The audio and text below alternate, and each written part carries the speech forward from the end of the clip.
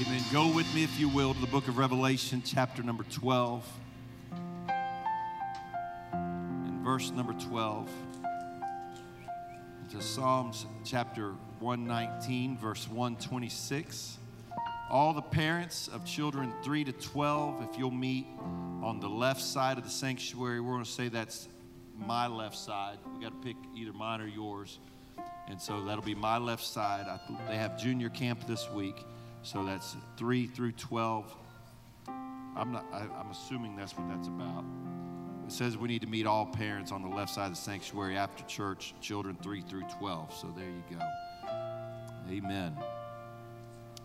Revelation chapter number 12 and verse number 12. In the book of Psalms chapter 119. Verse 126, if you found it, say, praise the Lord. Therefore rejoice, ye heavens, and ye that dwell in them. Woe to the inhabitants of the earth and of the sea, for the devil is come down unto you, having great wrath, because he knoweth that he hath but a short time. Everybody say time. Psalms 119 and 126.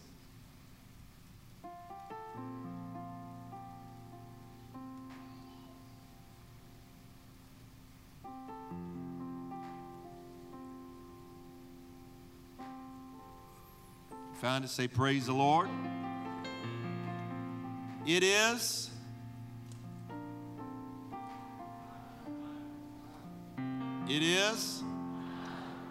time for thee, Lord, to work.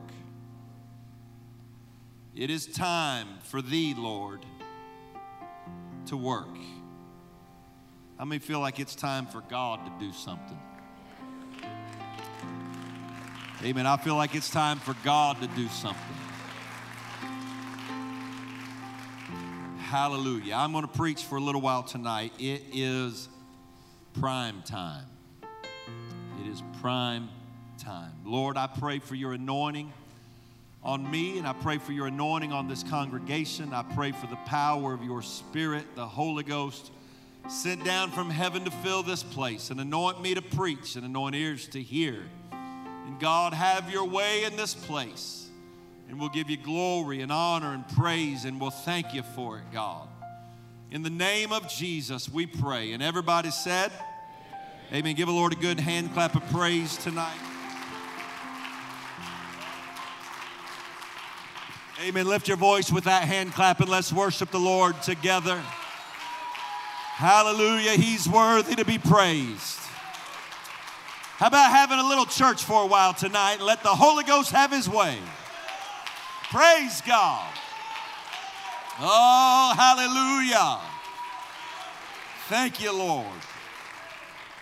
Amen. You can be seated. God bless you. We are living in troublesome and what the Bible calls perilous times. Anyone with a biblical compass can see that these are desperate days. We need a move of the Holy Ghost.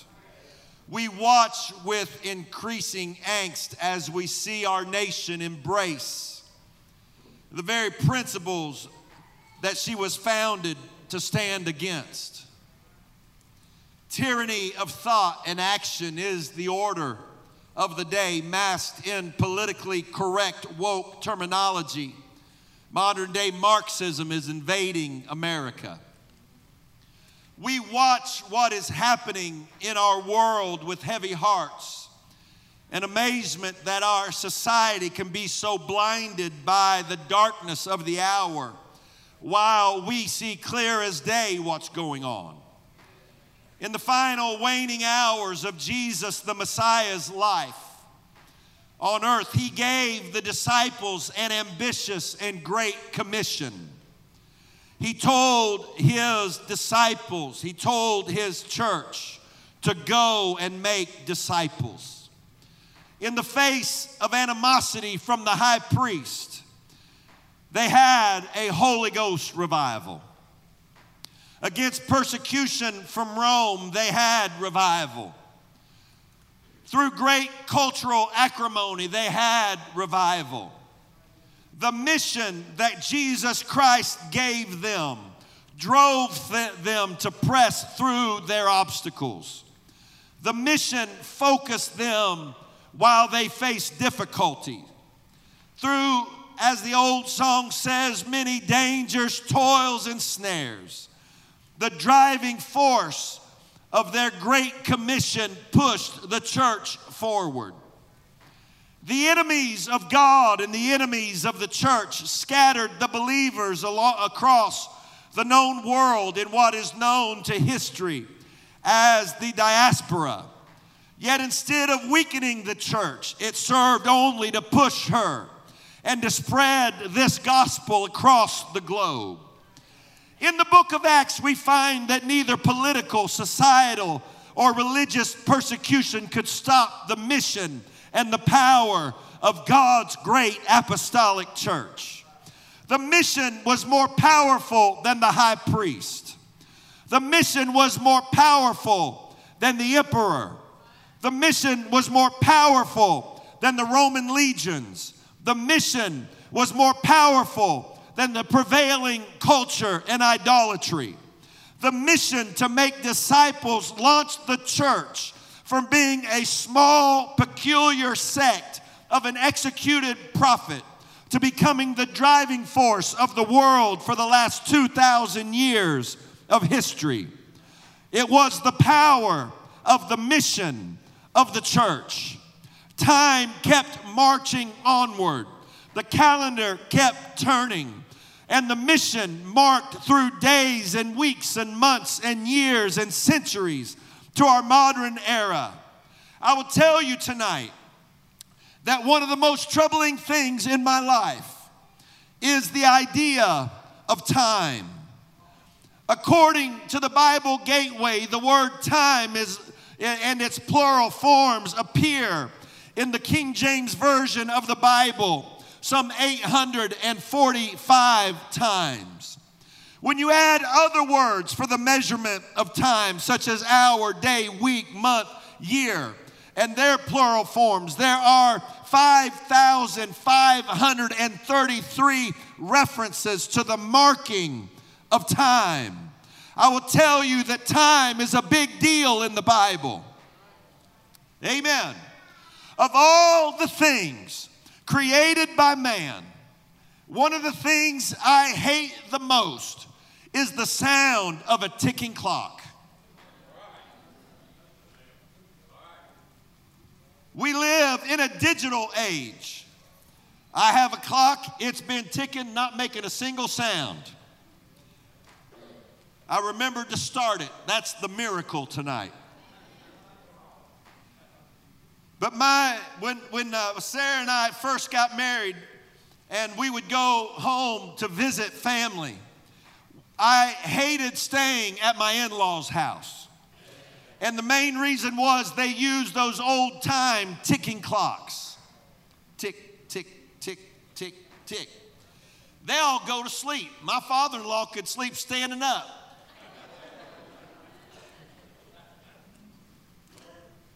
My wife, she doesn't believe it, but she has fallen asleep in the middle of a sentence while she was talking before. And I lay there, and in that house, from all over, 3 or 4 different rooms, tick, tick, tick, tick, tick, tick, tick, tick, tick, I lay all night long. Nothing haunts my mind quite like the sound of a ticking clock. It's the haunting march of the constant tick that reminds us that time is getting away from us. The hand always advancing, pointing from one number to the next, remind us that time is wasted, spent, or invested, but once it's gone, you can never get it back. If time were a general, he would outshine all the great generals, because time has never one time retreated, and only once did it ever stand still. Our greatest adversaries are not the things that plague society. Our problem is not Republicans or Democrats. Our greatest enemy is not abortion or perversion or racism. Our most significant enemy is not the crack house or the meth cooker. Our greatest enemies aren't demons and witches and warlocks and sorcerers. I will tell you tonight that time is the greatest enemy you and I face because we're running out of time. Amen. We're running out of time. The definition of the phrase prime time is, according to the dictionary, the regularly occurring time at which a television or radio audience is expected to be the greatest. Prime time is when they expect more people to be tuned in than at any other time. I use the term prime time during deer hunting season. That prime time is that moment right after first light or just before darkness when the deer get ready to move, and you better be ready because when they come out, it's prime time and it's time to hunt. Prime time is the moment of greatest potential. Prime time is that moment of greatest opportunity. Prime time is the hour of your greatest possibilities. Prime time is the time to seize the moment. Prime time is when all out maximum greatest effort should be expended because it's the time of greatest power and greatest potential and greatest opportunity. Amen. In the late 1960s, they were some of the most difficult years for our country. Before Smart Aleck chimes in, no, I wasn't born yet. There was social unrest centering around race relations and the Vietnam War. One of the hardest hit cities was the city of Detroit, Michigan. The city was in an economic and social state of strife. The migration of the middle class residents to the suburbs reduced the tax base of the formerly prosperous cities, causing urban blight and poverty, and there was much discord and disunity. Inner city Detroit's economic vitality was gutted. Left behind were vacant buildings and homes and storefronts, widespread unemployment, and the impoverished in despair. During the sweltering summer of 1967, the Detroit neighborhood of Virginia Park was a simmering cauldron of tension.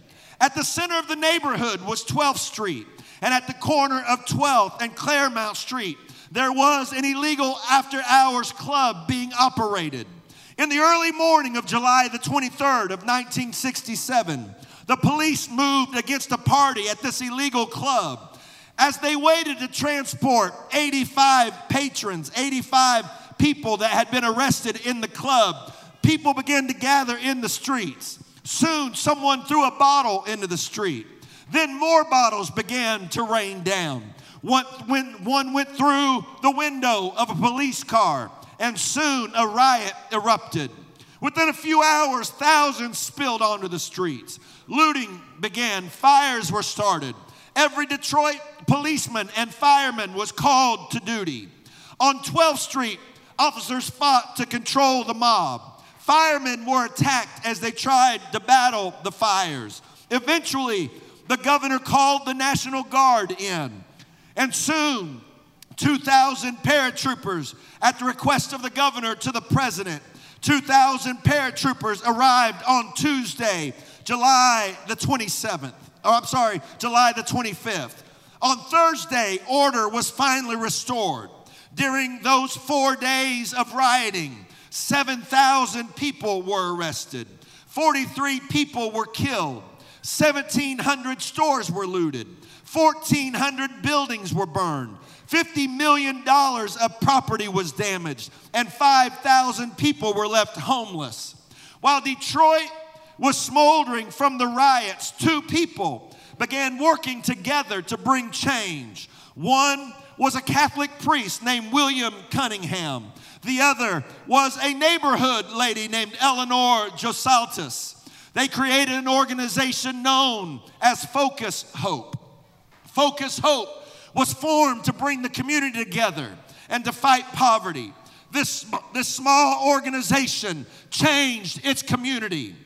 They began to work in the neighborhoods, and soon things were cleaned up and people began to respond and things began to change. In the 1970s, the organization expanded its mission to food programs. In the 1980s, they expanded their mission to educational and training centers. In the 90s and early 2000s, they began an aggressive community redevelopment program. They began to buy real estate, to buy empty properties and remodel them and sell them. The organization grew, and today the annual budget of Focus Hope is $30 million and a staff of 200 employees. In 2019, the organization realized that it had abandoned its original mission and was basically a real estate firm. It didn't happen immediately. It started with small changes that moved incrementally from its original mission to becoming a real estate company. Focus Hope did not run to real estate. Focus Hope slowly, unwittingly moved from a community organization to becoming a real estate company. This happens in businesses all the time. Everybody here? It's called mission creep. Mission creep happens when a mission expands beyond its original goals. And because of mission creep, it often ends in failure. Each new direction seems like a good idea at the time, but by the time mission creep has ended, the original goal has been lost and often never achieved. The only way to avoid mission creep is to keep a relentless focus on the original mission and what really matters. My brothers and sisters, we are the end time apostolic church. And I'll tell you tonight, we're running out of time. There's a lot of noble causes in this world, but we really only have one mission. There's a lot of honorable tasks that we could get involved in, but we have one mission. There are a lot of important activities that we could do, but the truth is we have one mission, and we must make disciples and reach this world for Jesus Christ. That is our job. That is our mission. We cannot be distracted by lesser priorities. We cannot become distracted by things that in eternity do not matter. We get our lives so caught up in things that aren't really important. We get our lives caught up in possessions and things and hobbies and activities and sports, and we ignore what really matters. My call tonight is that we stop mission creep and we get back to what God has called us to be. This is a life-changing station. This is a soul-saving house. This is a place where people are turned around, picked up, touched by the power of God. That is our mission. In Matthew chapter number 8, Jesus was calling his disciples to follow him. One of them came to him with a reasonable request. Matthew 8:21. Another of his disciples said unto him, Lord, suffer me first to go and bury my father. It is a noble request. It is right to bury your father. It's important to bury your father. I hope my girls at least wait till I'm dead to do it. It's the right thing to bury your father.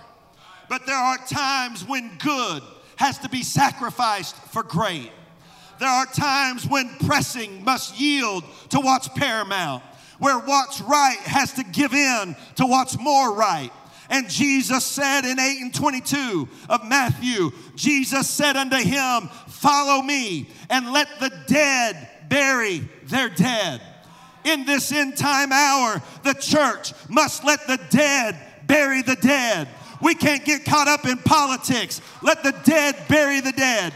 We can't get caught up in what's happening out there. Let the dead bury the dead. In this end time hour, we must refuse to be distracted by lesser things, even good things, for the sake of keeping the mission in the forefront.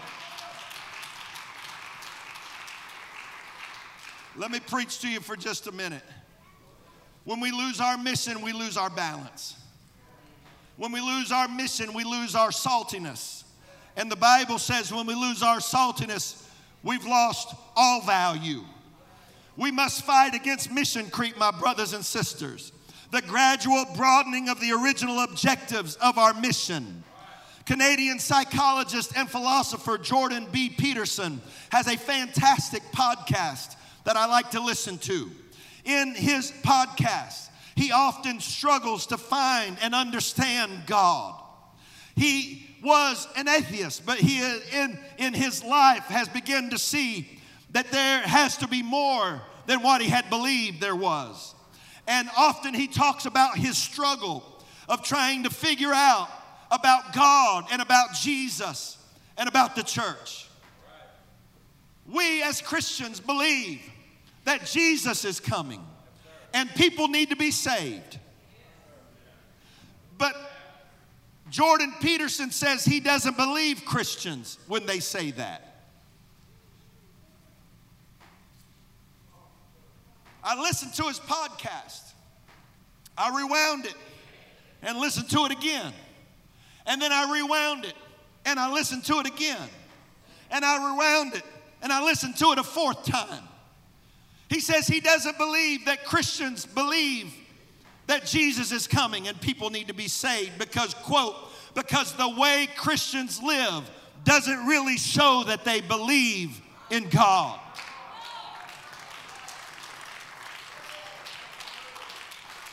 Basically, he has trouble believing in God, not because of God, but because Christians don't live like they believe in God. If we really believed in God, we wouldn't have to fight for holiness every day. If we really believed, we wouldn't have to beg people to be in church faithfully, whether it was summer or not. If we really believed in God, there's people watching at home that would be here right now. If we really believed it, we wouldn't drive by people that are lost and never give them a prayer. Folks, it's time that we rise to the occasion. It's time that we understand our mission. This is our moment. Mission creep is when we spend most of our time trying to make people who already know God happy, rather than trying to win people who don't know Him. Mission creep is when we spend all year preaching to saints and never reach for sinners. Can I just tell you as nice as I can, our job is not to pamper and babysit and coddle people who should have already grown up. A godly mother doesn't ignore her baby to cater to the whim of a 30-year-old living in her basement. Well, praise God. Y'all want me to finish this message? You ready to go? We have to prioritize mission. We got to go make disciples. We got to go reach our world. We got to tell the gospel to people. We got to reach for souls. Our mission is not to change the diapers of 40-year-olds. The mission is to go make disciples. May I tell you, the world is waiting for the church to get back to the original mission. We must be radically evangelistic and discipleship focused. I met with some of the most wonderful people yesterday morning. I met with some of the greatest people that I've ever had the privilege of knowing. They are our life group leaders that every week welcome people into their homes and feed people and talk to people and pray with people. That week after week after week, they let people into their homes so they can help them to grow in their faith. I want you to give a hand clap to all of our life group leaders. Thank you for living a missional life. Thank you for using your home for the glory of God. We got to be more than pizza parties and entertainment. We got to be focused on what God's called us to do. When we plan more pizza parties than we do outreach, we've had mission creep. When we plan more shopping trips than we do outreach, we have mission creep. You have to say, amen, I know I'm preaching the truth. When we do more fishing trips than discipleship activities, we've got mission creep. When we pray for hours about winning souls but never actually try to win a soul, we've got mission creep. When we talk about having revival but never do anything to have revival, we've got mission creep.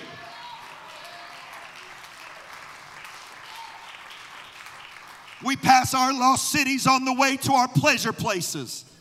I said we pass our lost cities on the way to our pleasure places. We pass our lost community on the way to the fishing hole, the hunting stand, the ball field, the beach, and the mountains. We got to get focused and understand we're running out of time. The clock is ticking. We've got to make something happen while we've got a chance. This is prime time. This is the best time. This is our time. This is our moment. This is prime time for revival. This is our day. This is our hour. This is our time. God is moving.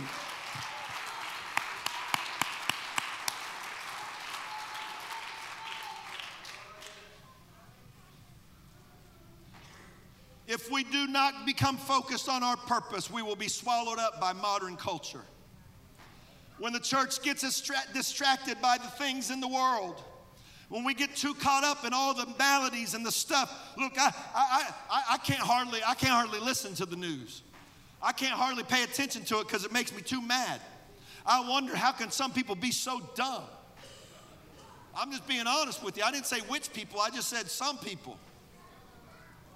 I can't really pay attention to it because if I'm not careful, I'll begin to despise the very people I'm supposed to be praying for. And so I got to understand, I got a job to do, and my job is to make disciples. When we lose our mission, we've lost our saltiness and we're not good for anything. I wish somebody would say, praise the Lord. Now look, the rest of it gets a little worse. You want me to keep going or stop? When our kids know more celebrities than Bible verse, they've had mission creep. When we know more memes, movie quotes, song lyrics, sport teams, and player stats, but we don't know how to win a soul, we've got mission creep. Hello, somebody.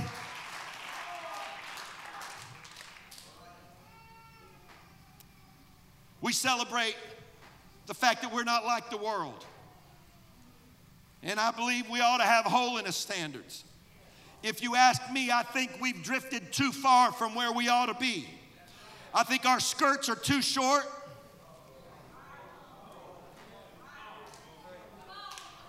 And some of the pants are too tight. Some stuff is creeping in. We need to get it out of here.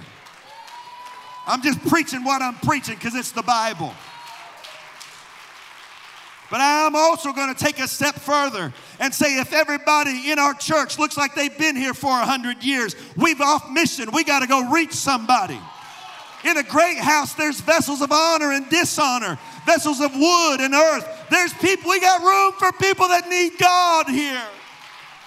We got to have people that need God here.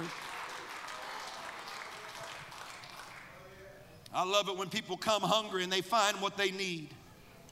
Amen. Miss April, I'm not going to embarrass you for nothing, but they told me that when you came in the door, that you told one of our ministers that you wanted the Holy Ghost.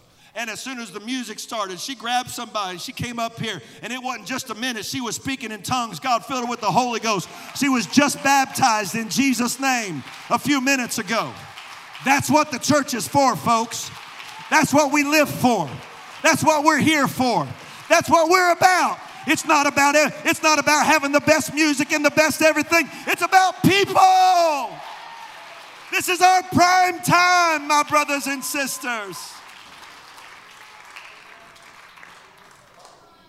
Isaac Addes wrote about the lifestyle of organizations. He identified 9 stages of an organization's lifestyle. The 4 growth stages: courtship, infant, go, and adolescence. 4 decline stages: aristocracy, early bureaucracy, bureaucracy, and death. And then he described the 9th stage, an ideal stage that he called prime. He said in prime, they know what to do and what not to do. The organization has both talent and discipline. It has vision and self-control. It's oriented towards quantity and quality.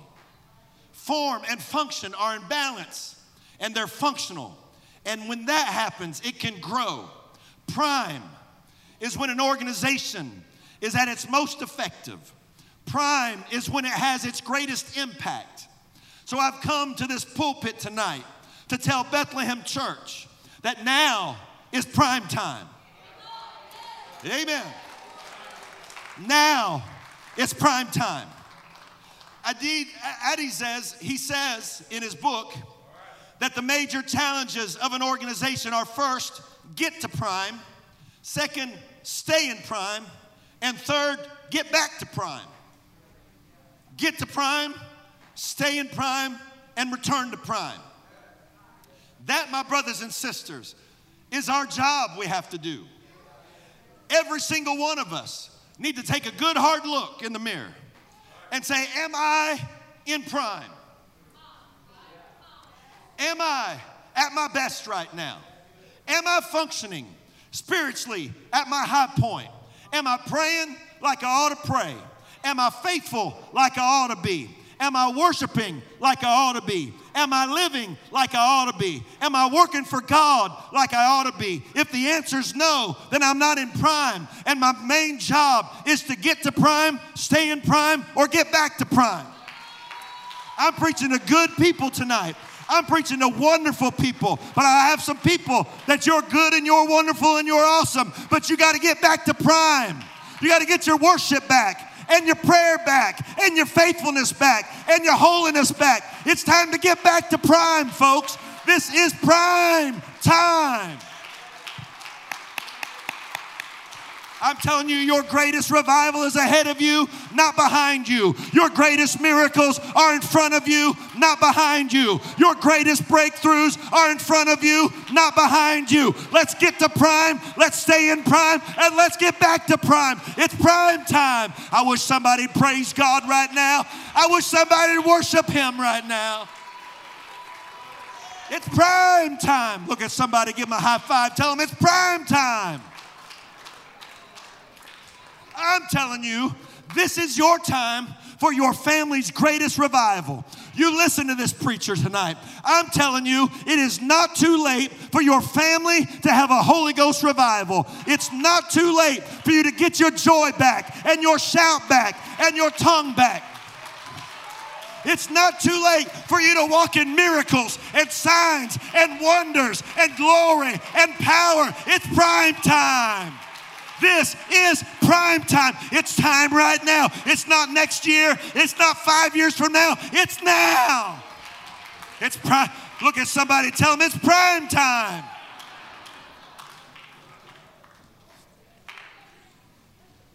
Adizes says we got to get to prime, stay in prime, or return to prime. The 7 churches of Asia were founded primarily near the time of Paul's second missionary journey, which would place it somewhere around AD 50. John's revelation came somewhere in the early 90s. So there is a difference of about 40 years or so. Assuming those churches were founded before Paul went to visit them, which would make common sense, those churches were somewhere around 50 years of age. In the book of Revelation, God took a hard look at those 7 churches, and He praised them for their strengths and rebuked them for their weaknesses. He said, Ephesus, you've left your first love. Pergamos, you've got false teachers. Thyatira, you've had wicked prophets. Sardis, you look good on the outside, but you're dead on the inside. Laodicea, you're lukewarm. He didn't rebuke Smyrna, but He did warn them to stay strong because they were facing persecution. Within 40 or 50 years, the churches of Asia Minor were already in crisis. Mission creep had brought various weaknesses and faults. However, in the midst of all of this, there was yet one more church to be addressed, and that was the church at Philadelphia. Revelation 3:8, I know thy works. Behold, I have set before thee an open door, and no man can shut it. For thou hast a little strength, and has kept my word, and has not denied my name. He said, I have set before you an open door, and no man can shut it. We as a church and me as an individual must decide to prioritize my mission. There is an open door before me, and there is an open door before us. I will tell you, this church cannot walk through its open door unless you walk through the door. Amen. This piece of real estate, this building, this structure cannot walk through its open door. It is static. It's unmovable. It's on a foundation. This church cannot go through an open door. If we are going to go through our open door, it's going to be because the Leslies went through the open door, and the Connors went through the open door, and the Kiddies went through the open door, and the Hales went through the open door, and these young folks went through the open door. If we're going to go through the open door, it's going to be because we walked through the open door. I'm telling you, this is prime time. We can't miss our moment. We can't miss our time. We got to have Holy Ghost revival. We got to have a move of the Spirit. We got to walk through the door. It's prime. Look at somebody, tell them it's my time. It's prime time. We have to get the clutter out of our lives and prioritize our mission. Time is our enemy. We're running out of time. The devil's come down with great wrath because he knows he's got a short time. He knows the clock is ticking. He knows time is running out. The devil knows that it's not going to be long, that the Lord Jesus Christ is going to nod to that angel, and that angel is going to raise that golden trumpet to his lips and sound an eternal blast. And at the sound of that trumpet, the dead in Christ are going to rise first. And we which are alive and remain are going to be caught up. And so the devil knows I'm running out of time. If I'm going to get these young people to backslide, I got to tempt them now. If I'm going to get these marriages broken up, I got to get in there now. If I'm going to get these men and women to backslide, I got to get in there now. So the devil is working overtime because in his mind, he hears the ticking of the clock. I'm running out of time. I'm running out of time. I got to get more drug addicts. I got to get more alcoholics. I got to get more sex addicts. I got to get more people in adultery. I got to get more people messed up. I got to get more people unfaithful, because he hears the ticking clock in his mind and he knows I'm running out of time. I got to break up as many families as I can. I got to break as many churches as I can. I got to get as many people to backslide because I'm running out of time. But while he's running out of time, I'm telling you, this is our prime time for revival. This is our moment.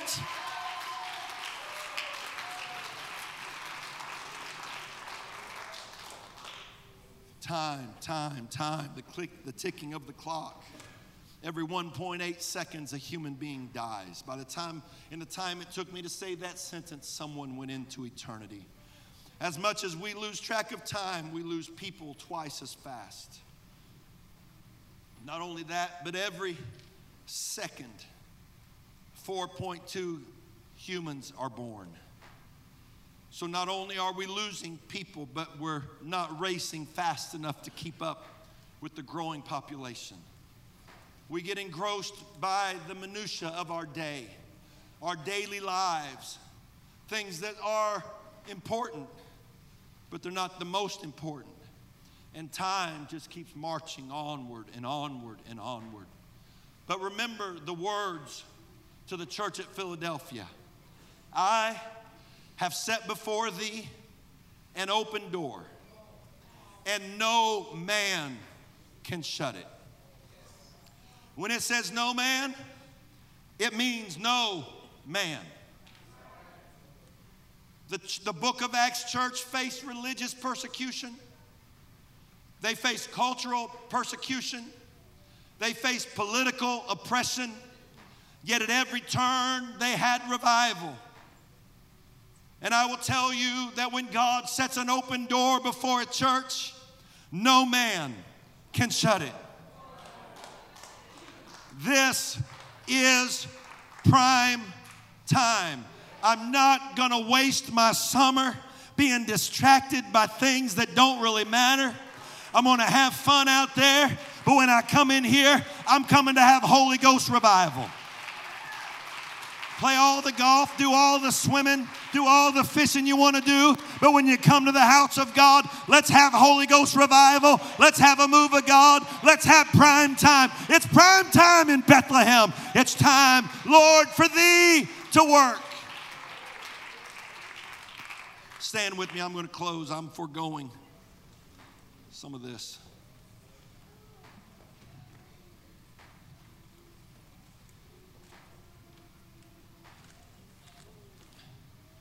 I will tell you honestly that the worse it seems to get out there, the more people I find that are interested on what's going on in here.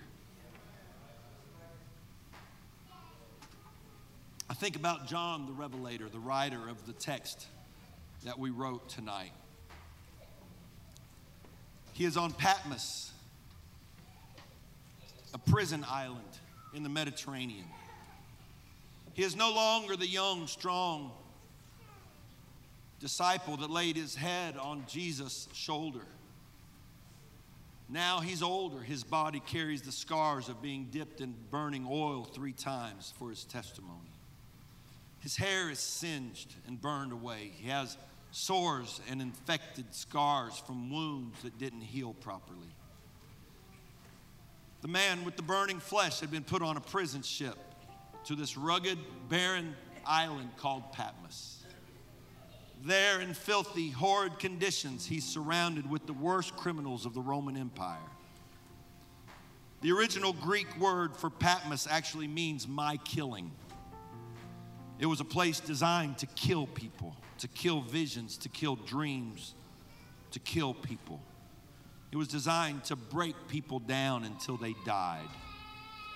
It was in this bleak and troublesome moment that the burned, scarred, weary man of God began to write to his end-time counterparts. Perhaps he looked ahead to 2021 and he saw a pandemic, a broken economy, scarred, tired, burned, weary Christians facing trial, opposition, trouble, and all kinds of various situations.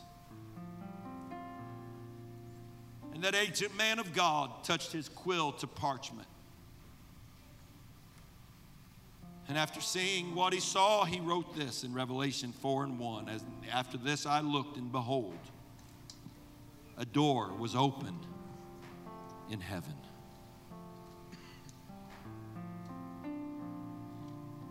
Hurting, wounded, scarred, beaten, bloodied, burned, outcast, on a prison island, the worst of circumstances and the worst of situations. Here I am at the place of my killing. But when I open my eyes and look, I don't see the prisoners, and I don't see the prison guard, and I don't see the scars, and I don't see the burns, and I don't see the weariness, and I don't see the trial, and I don't see the problem.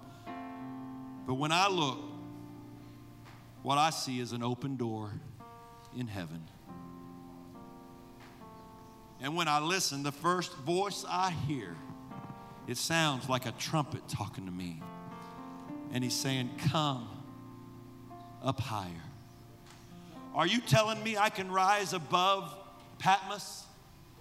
Are you telling me I can rise above my pain and my struggle and my trouble and my problem and my prison guards and the prisoners around me? Are you telling me I can rise above my pain and my angst and my anguish and my depression and my anxiety and my fear? Are you telling me I can rise above the stuff that's going around me? But when I open my eyes and I look, I see an open door and I hear a voice saying, you can get above that. Come up higher.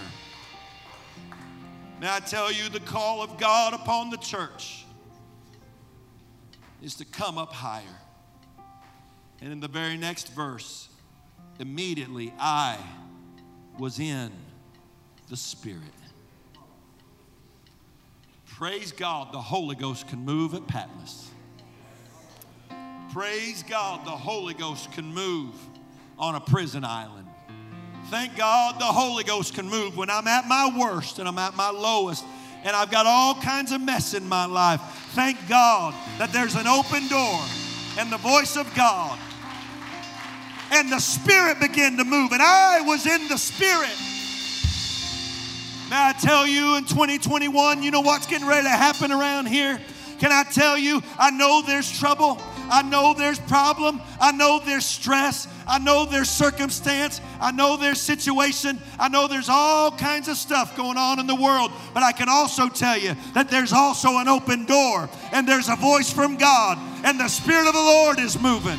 And it's prime time, brothers and sisters. It's revival time. It's Holy Ghost time. I wish somebody'd walk to this altar with their hands in the air and say, God, I'm coming. This is my moment. I hear the voice. I see the door. I've heard my word from God, and I know that it's my time for a breakthrough. Oh, yes. Come on, lift your voice to heaven.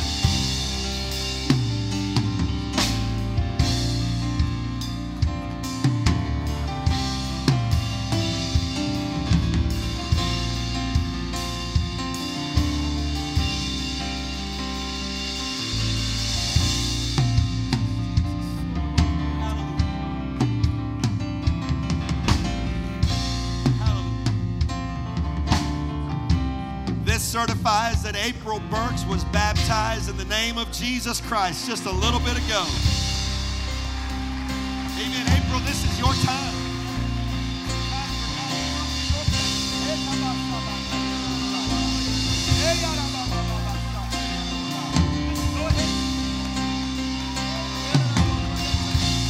This is time for you to be blessed. This is time for you to be anointed. This is time for you to be delivered. This is time for you to be set free. This is your prime time. Oh, I wish you'd reach over and grab somebody and begin to thank God with them for what God's getting ready to do over these next few weeks and months while the Holy Ghost is poured out. Our Father, all of heaven roars your name. Sing louder. Let this place erupt with praise. Can you hear it? The sound of heaven touching earth. The sound of heaven touching Jesus. King Jesus, you're the name we're lifting high. Your glory shaking up the earth and sky. Revival. We want to see your kingdom here. We want to see your kingdom. We want to see your kingdom. King Jesus. King Jesus. You're the name. You're the name we're lifting high. Your glory. Shaking up the earth and sky. Revival. We want to see your kingdom here. We want to see your kingdom here. We want to see your Spirit break out. Spirit break out. Break our walls down. Spirit break out. Spirit break out. Heaven come down. Heaven come down. Spirit break out. Spirit break out. Break our walls down. Spirit break out. Spirit break out. Break our walls down. Spirit break out. Spirit break out. Break our walls down. Break our walls down. Spirit break out. Spirit break out. Heaven come down. Heaven come